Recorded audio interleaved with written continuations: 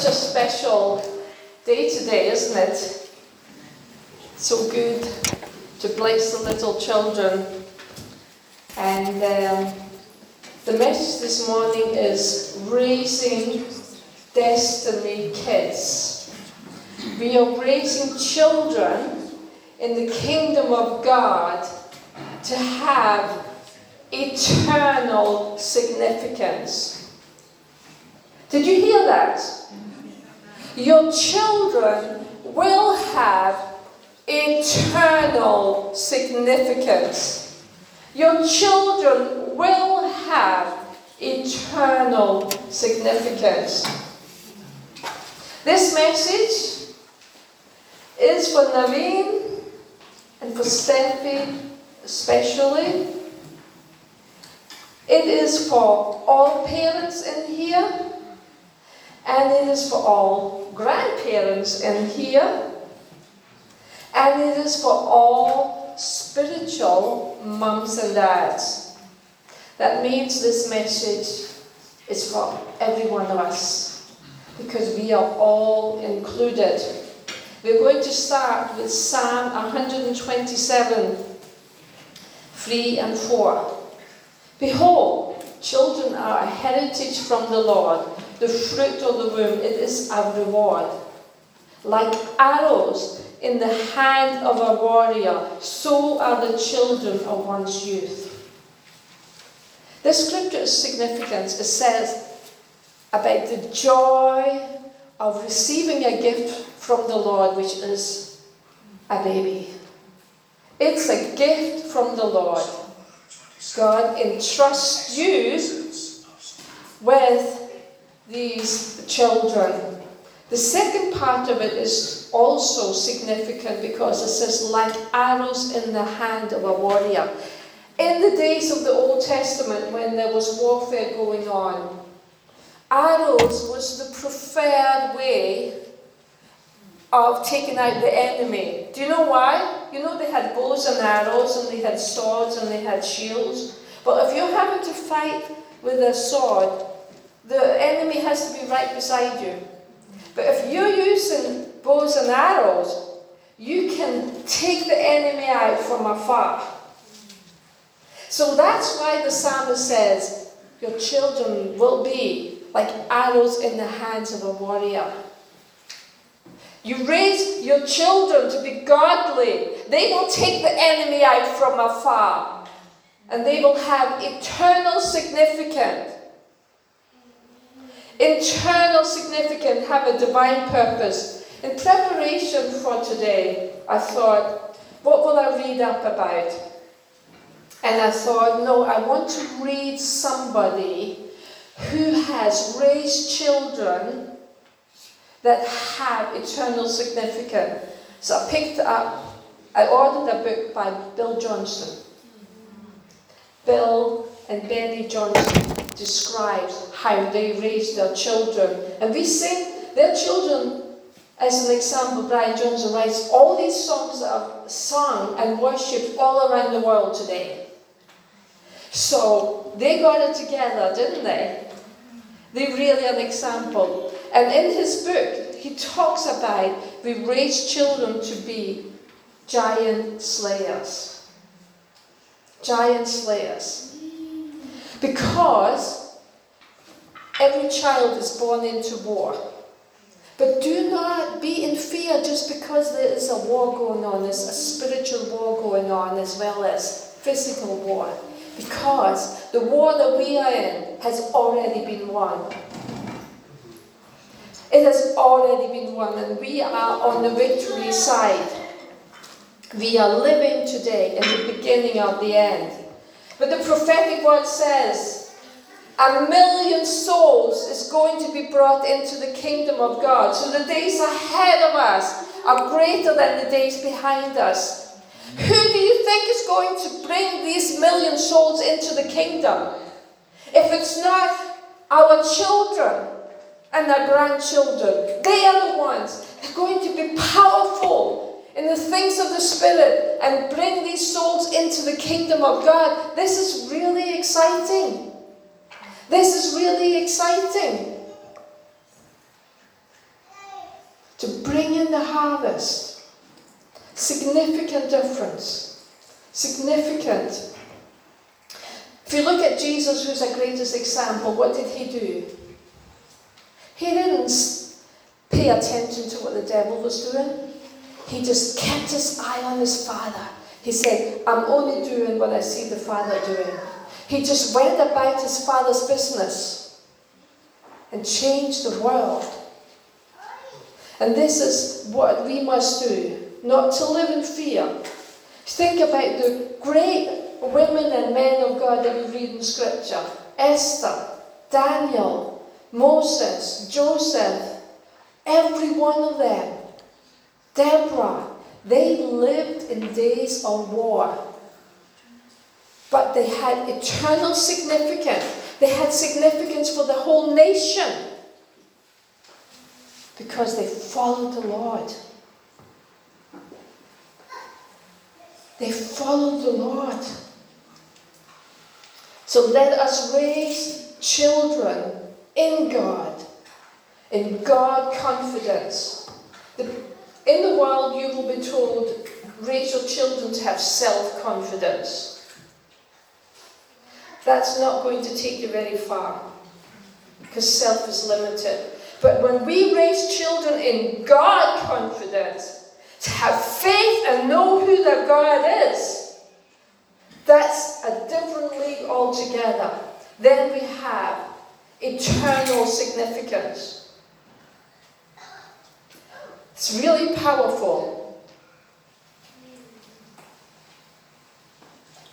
Did you watch the movie called The Jesus Revolution? Hands up. Who watched it? Oh, yeah, a lot of you really missed out.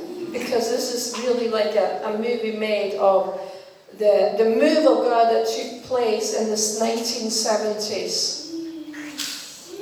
If you haven't watched it, you really should watch it. Now, I would say the Jesus Revolution from way back then, and I just remember waves of it. Remember, this is before there was an internet. I was born in Denmark, and we didn't speak English, and this took place like in the US. But there were waves coming where there would be teams coming from the US, and they would come and they would hold meetings, and just like that, people would get healed. Just like that, people would get saved. When there's a move of God, things can happen really fast. And I remember that. I remember that. As a child, I remember that. And I remember that my dad came to the meeting and he was healed. One leg was shorter than the other. They prayed for him and his leg grew out. Now that is supernatural. I remember that. A move of God. However, that move didn't last. I would say that Jesus Revolution, these people became the salt of the church. But the next Jesus Revolution, we will become the salt of the earth. Because what happened to those young people? They were so caught up in the fact that Jesus is coming back that they just stayed focused on that, and they didn't necessarily take the full possession in society. And most of them didn't bother going to university, didn't bother going into the various jobs. They just stayed in the church life. But we are bringing up children to do both. To be everything that God calls them to be. Not just to be powerful in the church, but to be the salt of the earth. Do you know that once you put the salt in your potatoes, you can't take it back out, can you? As you know, we've been blessed with a little grandchild. And when they come to the house, Lisanna will say, Mum, did you put salt in those potatoes? Once the salt is in there, I can't give her a potato that doesn't have salt in it. It's impossible. You get it? Once the salt is in there, it cannot be removed. And that's what Jesus says. So the next Jesus Revolution, the people of God, we will be the salt of the earth. It cannot be removed. And do you know about salt? It melts the hardest of ice, doesn't it? Anything that is really hard, it can be melted. You sprinkle the salt on it, and lo and behold, the ice melts. So powerful. Now, James Gould said, if God allows a giant Goliath in front of you, then he knows there's a David inside of you.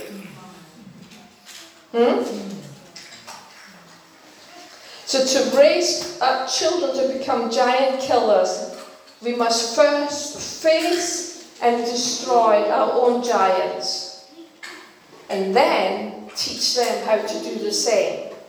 Because David slayed Goliath, but the men that he raised, whoa, were they powerful. They slain all the other giants. So that's what we are to do. Now, I thought I would give you an example of raising children in the way they're to go, and they will stay that way from everyday life.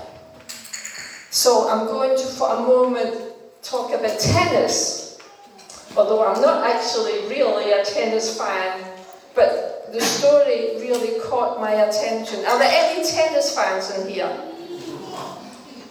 Yes, we've got a couple of tennis fans. Have you seen tennis on TV or on social media? Yes, you know what tennis is.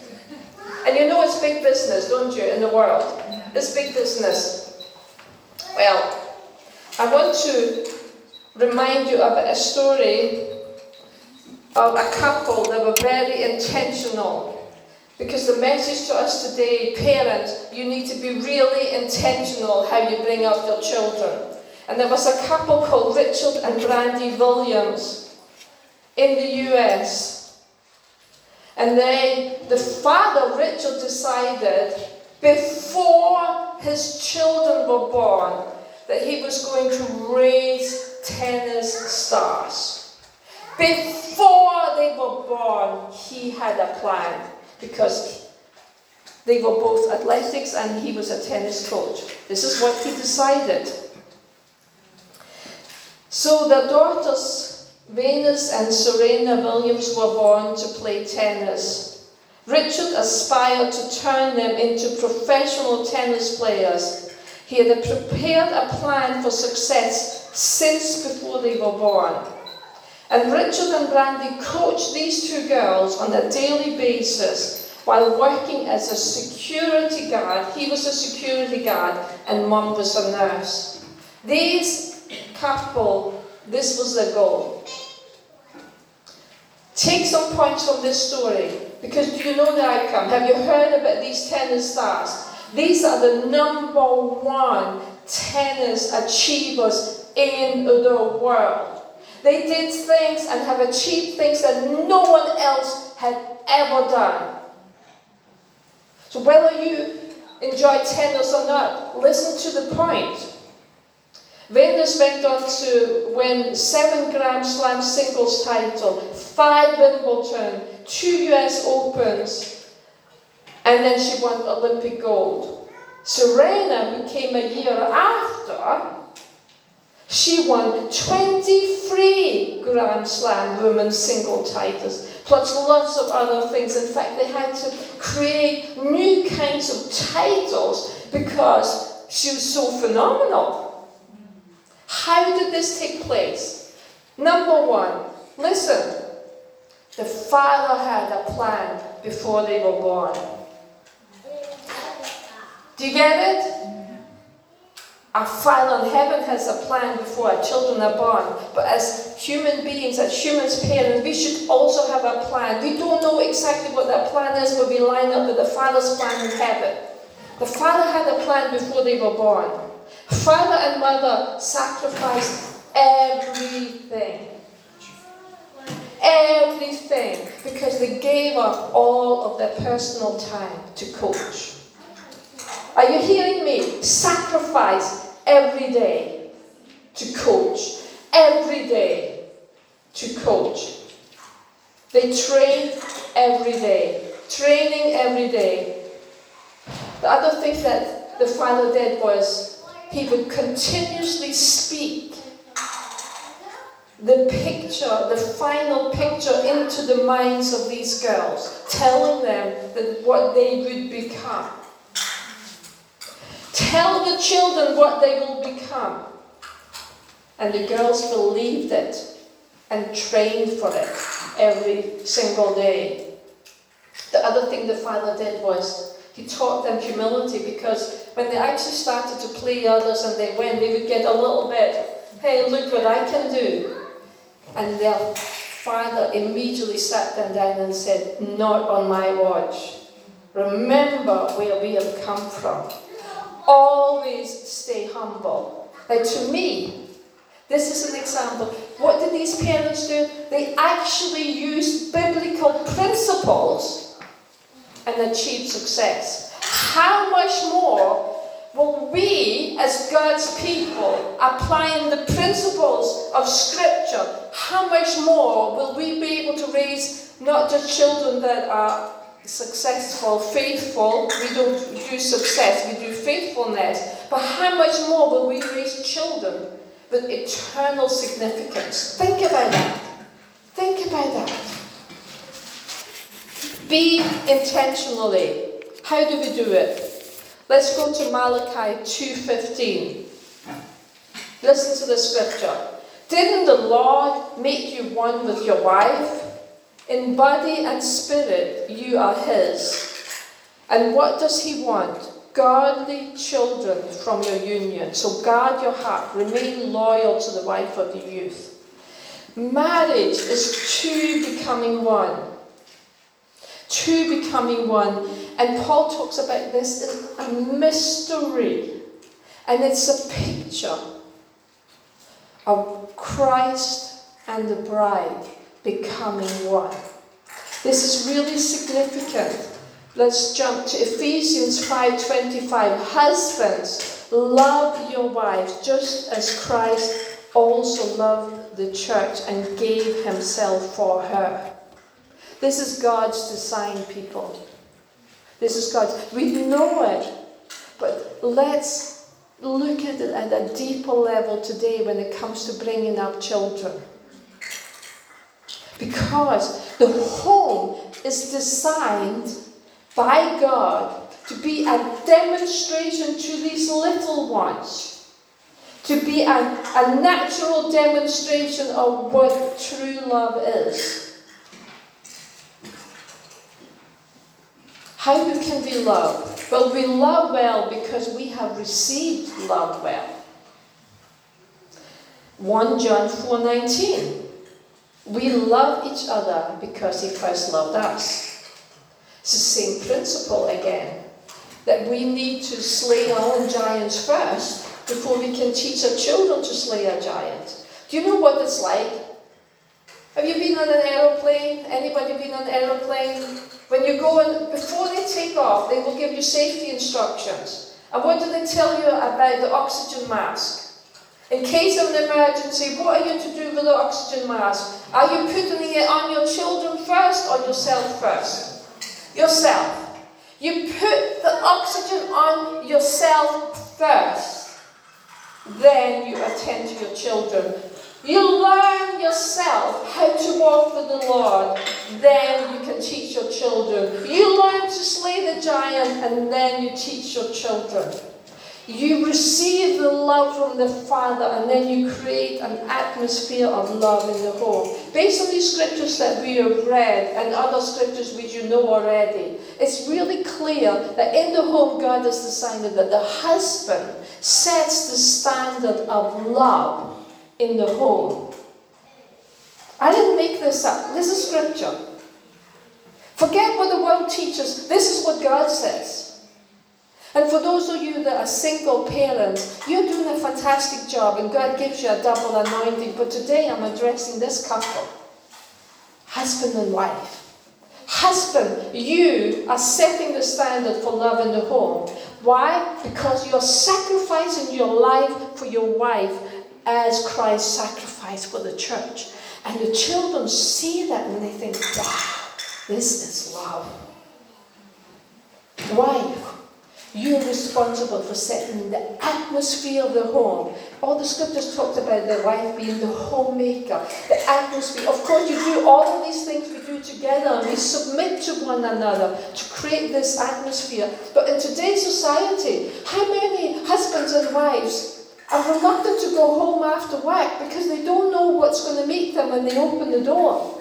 Or how many children, I'm not sure whether they really want to go home from school because they don't know what they're going to meet. That's not how it's meant to be. Let's be intentional.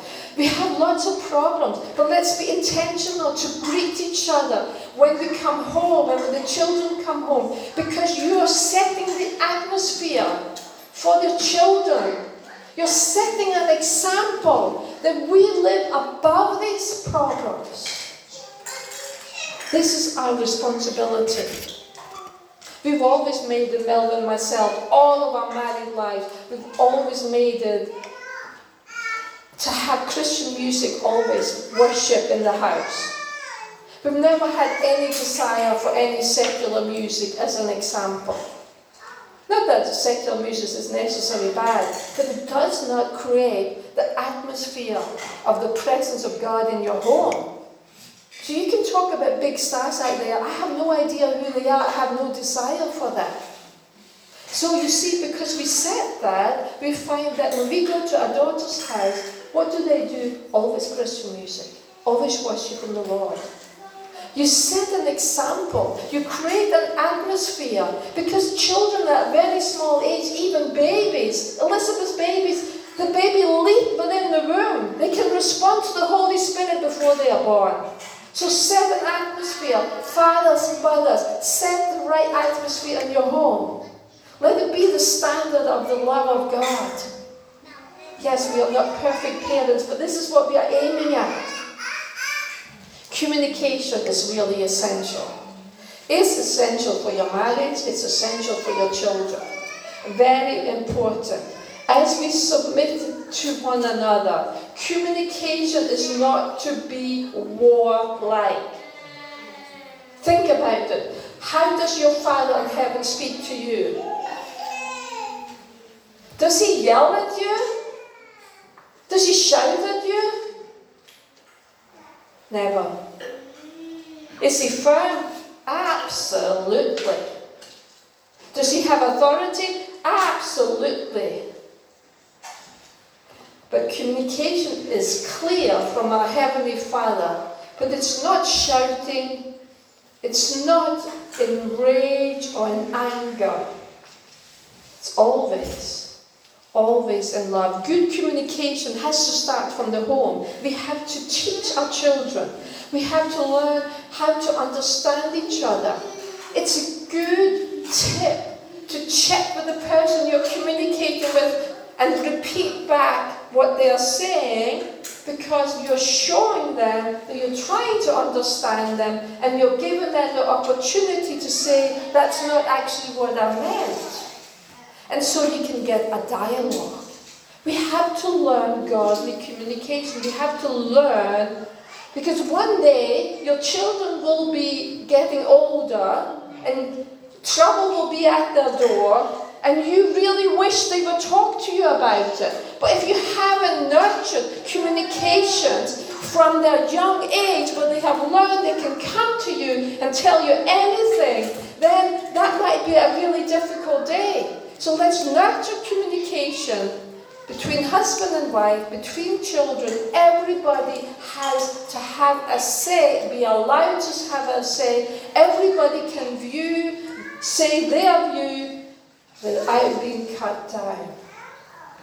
It's called respect. Yes, we show respect also to children. And we teach them godly communication. Ephesians 4:15. Instead, we speak the truth in love, growing in every more way like Christ, who's the head of the body, the church. How can we do that? All I can say is, before you have communication with your children, pray. Before you correct somebody, pray. Before you have any communication like this, pray. Because we need God to work through us. Pray. Because when we pray, God comes and corrects our heart so that we can portray His heart. Pray for an understanding heart. Pray for an understanding heart. We can learn so much from our children as well. Isn't it amazing that Jesus said about the children, they are the greatest in the kingdom? Because when you see that little baby, little sack, so beautiful, he's not worrying about anything. He's at peace. And as he grows, he will start to giggle and to laugh and just demonstrate the joy of life. So much we can learn from them. Ephesians 6:4. Fathers, do not provoke your children to anger by the way you treat them. Rather, bring them up with discipline and instructions. So the scripture is actually really clear. Parents have the responsibility to teach and train the children. Not the government, not even the church. Yes, these are good secondary layers. But the scripture is clear. The parents have the responsibility. That means you as a parent, you have an anointing for it. It is God-given and no one can take that away. So you make sure you walk in that anointing. Have you made mistakes in the past? Yes. But if you walk with the Lord, He can change things. Look forward. Change things for the better in the days ahead. You are anointed to do it, which means you can do it. Deuteronomy 4, 9-10. But watch out. Be careful never to forget what you yourself have seen. Do not let these memories escape from your mind as long as you live. And be sure to pass them on to your children and grandchildren. We're never too old. We still have a role. I love it. Never forget the day when you stood before the Lord your God in Mount Sinai, where He told me, summon the people before me, and I will personally instruct them. Then they will learn to fear me as long as they live, and they will teach their children to fear me also. Our experience becomes the foundation for the next generation. But we have the responsibility to pass it on. When I look at the level of knowledge my parents had age 30, and I now look two generations on, and I look at our daughter and the knowledge she has of the Lord, wow, there is a big gap. There's been an increase. There's been an increase by the grace of God. And it is our job as parents to create that foundation so our children don't have to start from ground zero, but they know how to prophesy, they know how to hear the voice of the Lord, they know how God works, they know the word of the Lord. It's not going to come to them unless somebody teaches them. The Bible's really clear about it. And what it says here is you have to remember what God has told you. You have to remember what you have seen. This talks to me about testimonies. Some children and some grandchildren are not up for you reading a King James for them. But if you sit them down and you say, do you know what the most significant thing that was that happened to me when I was your age? I went to this place and this person couldn't walk, and they prayed for him, and the person got up and walked.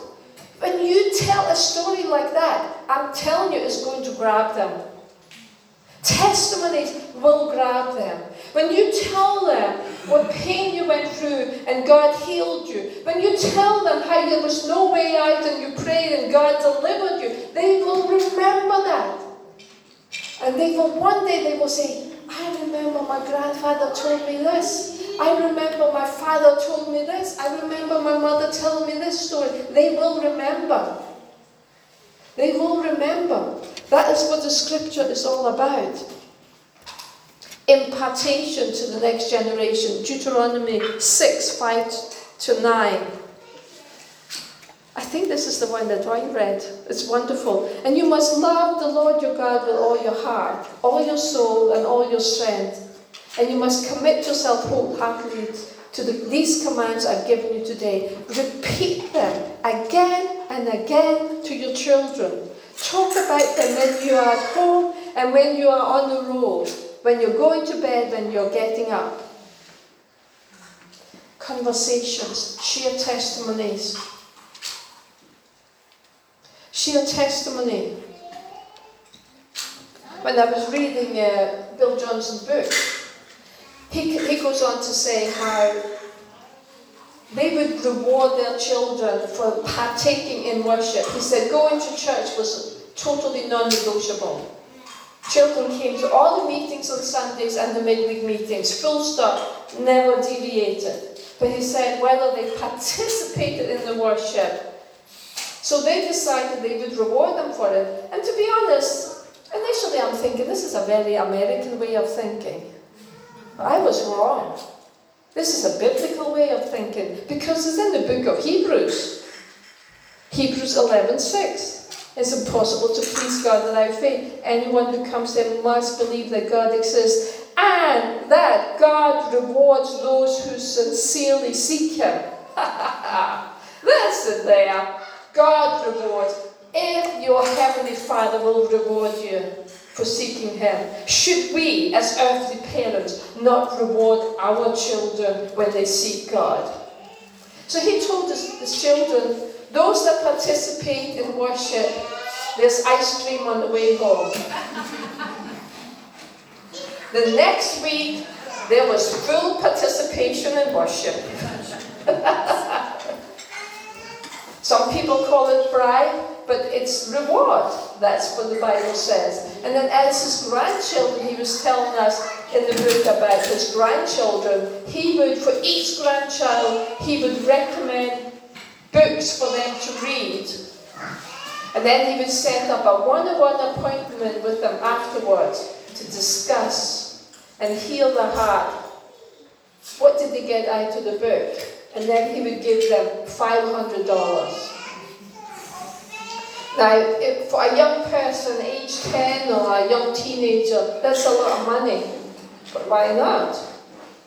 If you're raising giant slayers, you would put your money into it. Why? Because it's eternal significance. Parents can be quite good at rewarding their children for doing well at school. Why are we not rewarding them for doing well with God? Switch it around. Why? Because the Bible tells us that it's about your heart. It says you to guard your heart amongst all things. It's a heart issue. Proverbs 4:23, guard your heart above all else, for it determines the course of your life. We are so focused on intellect. We can be very focused on behavior, but actually we should focus on the heart of the child. That heart gets molded. The heart gets molded correctly. So focus on the heart. It's from a heart of love that shapes a child with responsibility and purpose. Proverbs 22:15 says, a youngster's heart is filled with foolishness, but physical discipline will drive it far away. So it says that children will be foolish, children will be children, they won't know. How many parents in here allow your own children to decide whether they go to school or not? Are there anyone that did you tell your child, you can decide for yourself if you want to go to school? I don't see any hands. Why is it that we have Christian families that allow their children to decide whether they go to church or not? Where did that come from? that has been very cruel to the children. Because the Bible says they have foolishness, they don't understand yet.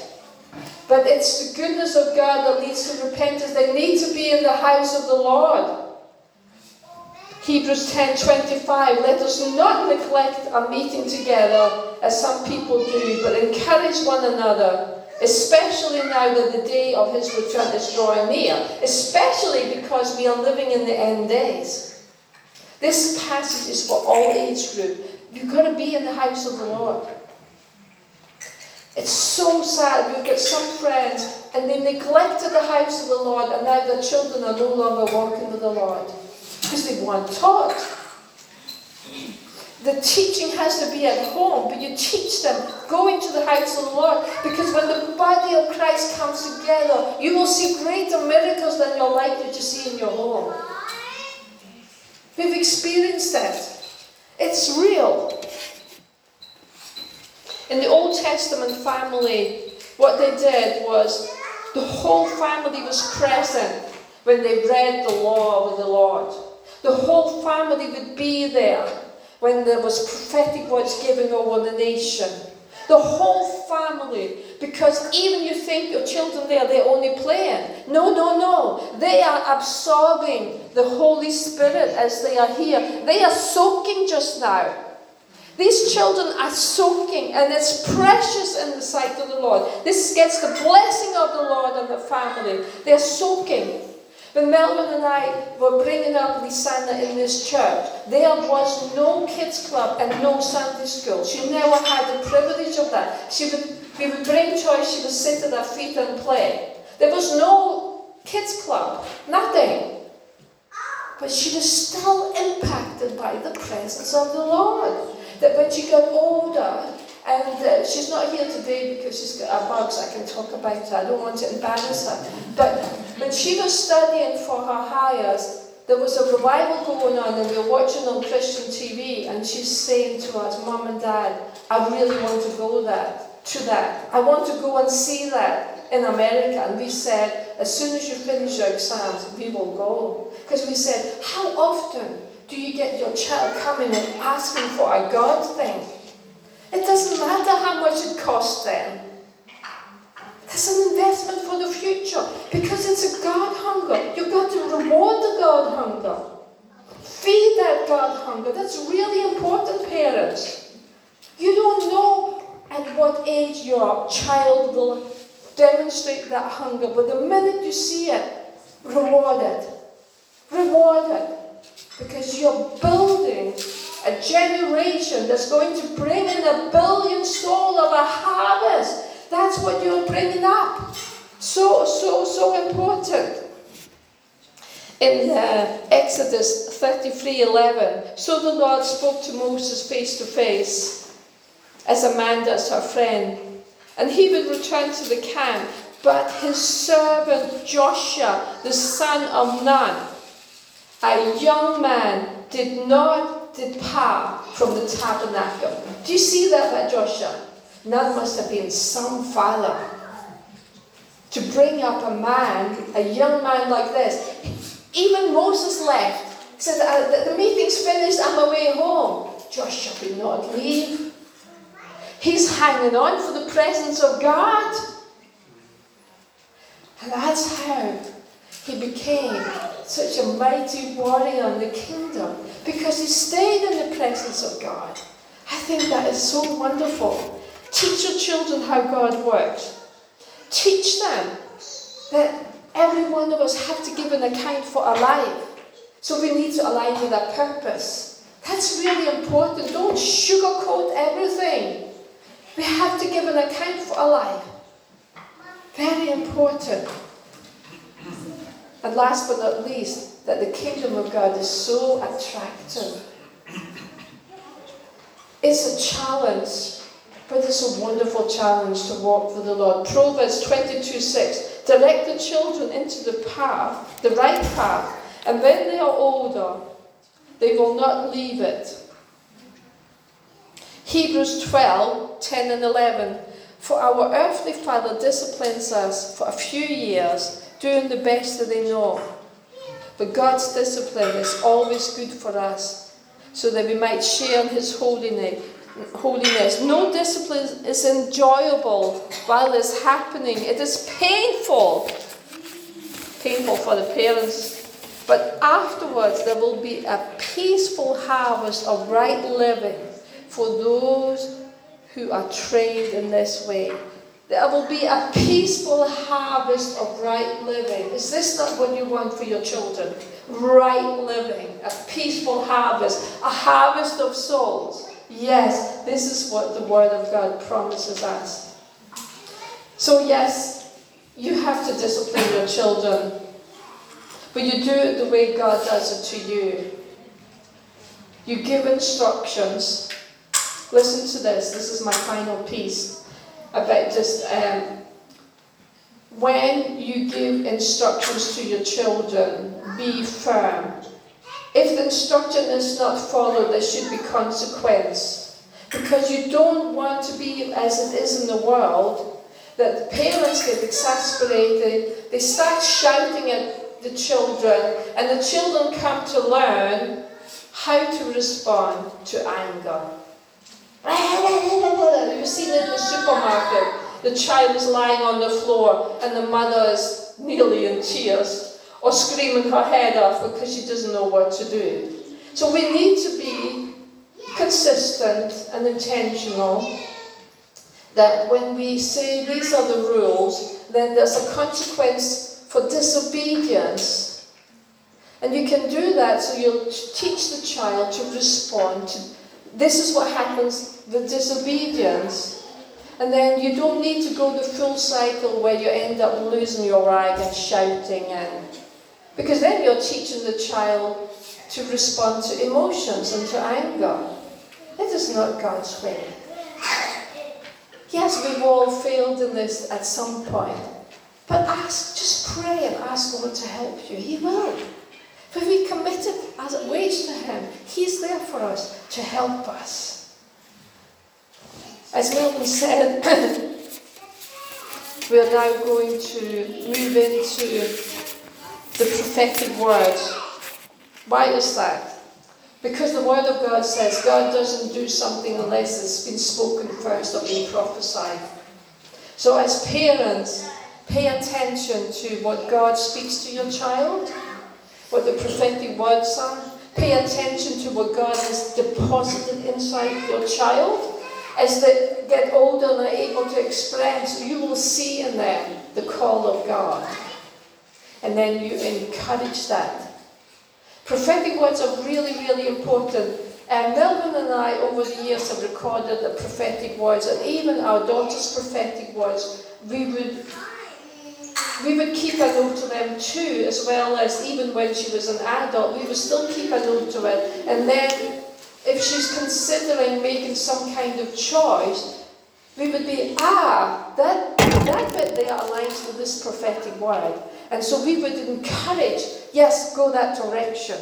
You see, it's so important, because you're not bringing up a child to be what you want them to be. You're bringing up a child to what God wants them to be. And for that, we need the prophetic word. Praise God. I'm going to finish here.